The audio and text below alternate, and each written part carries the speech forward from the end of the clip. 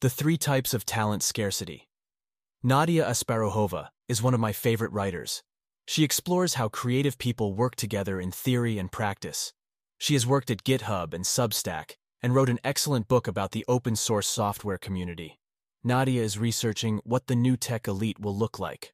Last week, she published a fascinating article that explains how corporate structure and culture vary based on the specific type of talent each company depends on. Beyond the leading theory, her article includes multiple insights that shed light on the present and future of work. Let's dig in. The gist of the theory is that corporate culture norms can be explained by the types of talent that a company is trying to acquire or cultivate. Companies tend to fit into one of three types based on the distribution of talent within them. Nadia uses different terms to describe these company types, but I call them industrial, modern, and creative.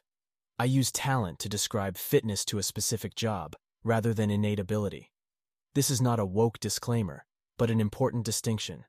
As you'll see, an employee's value to a company depends on their specific fit for the task, rather than their level of education or general intelligence per se.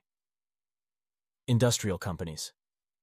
Companies of this type have a balanced distribution of talent.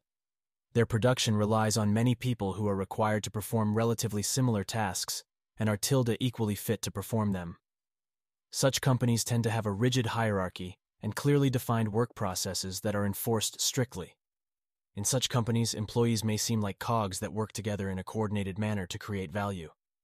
As Nadia puts it, the competitive advantage of these companies lies not in a select number of top performers, but in the strength of its processes, built on specialized knowledge that is refined through years of practice. Workers' roles are clearly defined and rarely change. They need to be competent and reliable, but individualism is gently discouraged as it threatens the resilience of the process. Employees take pride in maintaining performance and being part of something bigger than themselves, rather than in standing apart from their peers. Think of a 1950s car company, but also a 2020s retail bank or insurance firm. Note that companies of this kind may still rely on high-level talent, but the overall distribution of that talent within them is pretty normal and bell-shaped. Industrial companies see talent as interchangeable. Enough people in the market can fill roles within such companies. Still, they may experience a scarcity of talent, usually because they are unwilling to pay enough to attract a sufficient number of candidates. Modern companies of this type tend to have a Pareto or power law distribution of talent. This means that their workforce composition is skewed toward people of high ability, and the company seeks to hire as many of them as possible. Work in these companies still relied on some structure and process, but employees are empowered to make more of their own decisions and figure out their own way to perform the tasks at hand. As Nadia puts, modern companies hire A players, which Nadia defines as high IQ generalists who can excel at many different types of tasks and are capable of handling complexity at work. The general nature of their skill set is significant, as they are expected to deal with various scenarios within various industries. In addition, the focus on IQ means that job candidates for modern companies can be vetted and compared relatively easily. Think of consulting firms, investment banks, and mature tech companies. People commonly think that there is a shortage of talent for these types of companies. In terms of talent scarcity, A players represent a comparatively small percentage of the population. But with the benefit of 20 years hindsight, McKinsey probably overstated the idea that there would be a war for A-player talent. Senior A-players are widely known and competed for, so employers pay well to keep them from being poached. But among junior A-players, even though the pool is somewhat fixed, it's still a big pool, relative to the number of jobs that require A-players, and they are relatively easy to identify and cultivate. That said, scarcity of A-players does exist within organizations, as they tend to gravitate towards, or are recruited into, high-visibility management roles. As a result, other parts of the organization that could benefit from their skills remain underserved. Creative companies of the third type have what Nadia calls a bimodal distribution of talent. In addition to A players that have a general aptitude that applies to a variety of tasks, these companies also depend on linchpins, people who are uniquely gifted at a task that few others can do. In creative companies, linchpins make up a fraction of headcount, but drive most of the company's success. Companies of this kind are relatively rare, and can be observed in creative industries and among companies tackling difficult technical problems. Think of Pharrell Williams at Louis Vuitton, Jony Ive at Apple, or the small crew of researchers that built ChatGPT at OpenAI. Linchpins are hard to define and hard to measure. It's impossible to put them on a scale or compare them.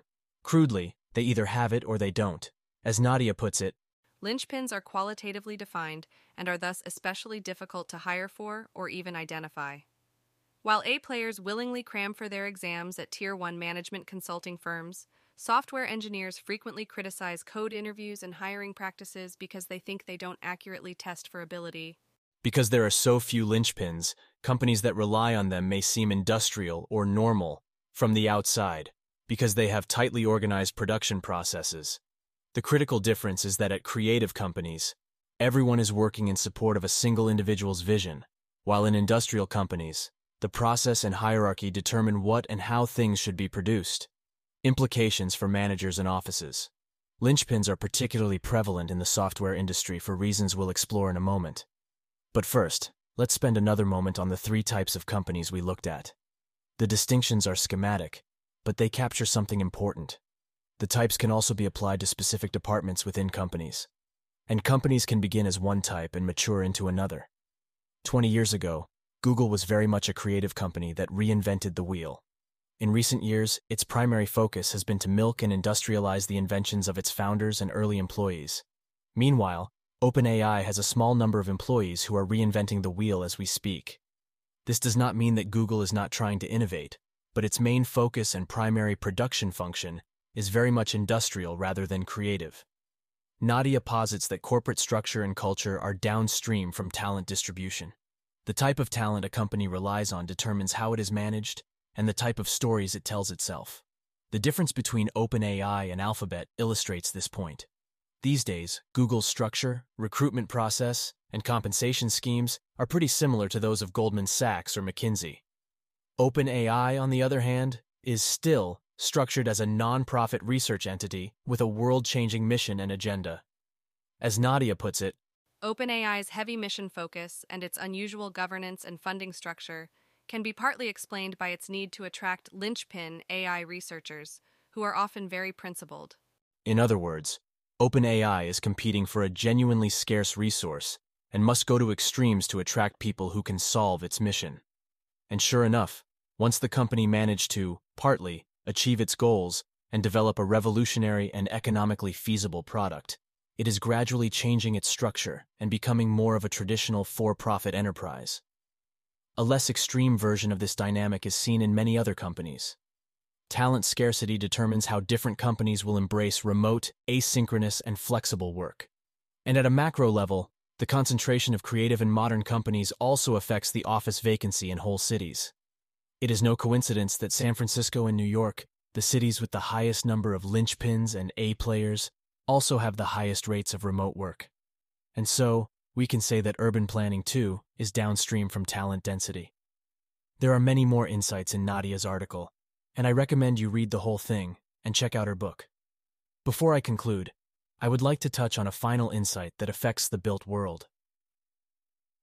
Why software attracts linchpins? You may have noticed that creative companies are primarily found in traditionally creative industries, film, art, fashion, or software. Both sectors have something in common. They allow people to operate without constraints. They present an unlimited set of problems that an unlimited combination of solutions can address. As Nadia puts it, Linchpins are more frequently observed in software because, unlike physical engineering, software has sprawling complexity. A civil engineer who builds a bridge must conform to industry standards that limit their creativity, and they are beholden to the laws of physics regardless. But writing software has no such constraints. Solving problems with code has an infinite possibility space. What you can build and how you build it is only bound by imagination. New programming languages, tools, and frameworks can be invented entirely and used as needed. Unless the task is well understood and frequently repeated, one cannot simply teach an engineer what to do in every circumstance because there are endless unknown unknowns that could lead to better solutions. Similarly, fixing bugs has an equally infinite and frustrating possibility space.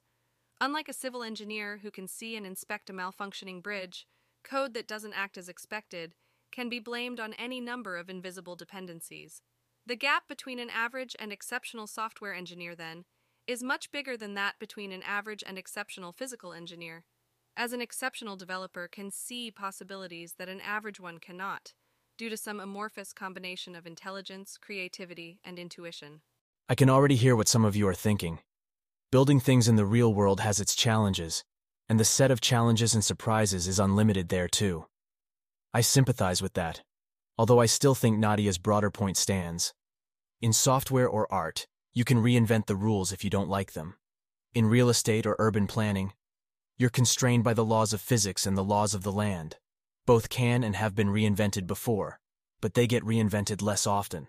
And so we can conclude that software and art draw most of the truly remarkable people. But occasionally, once in every few generations, someone who is even more remarkable comes along and reinvents the laws or physics or the structure of our cities and buildings. Have a wonderful weekend. If you enjoyed this podcast, please share it. And check out my upcoming hype-free AI course at hypefreeai.com.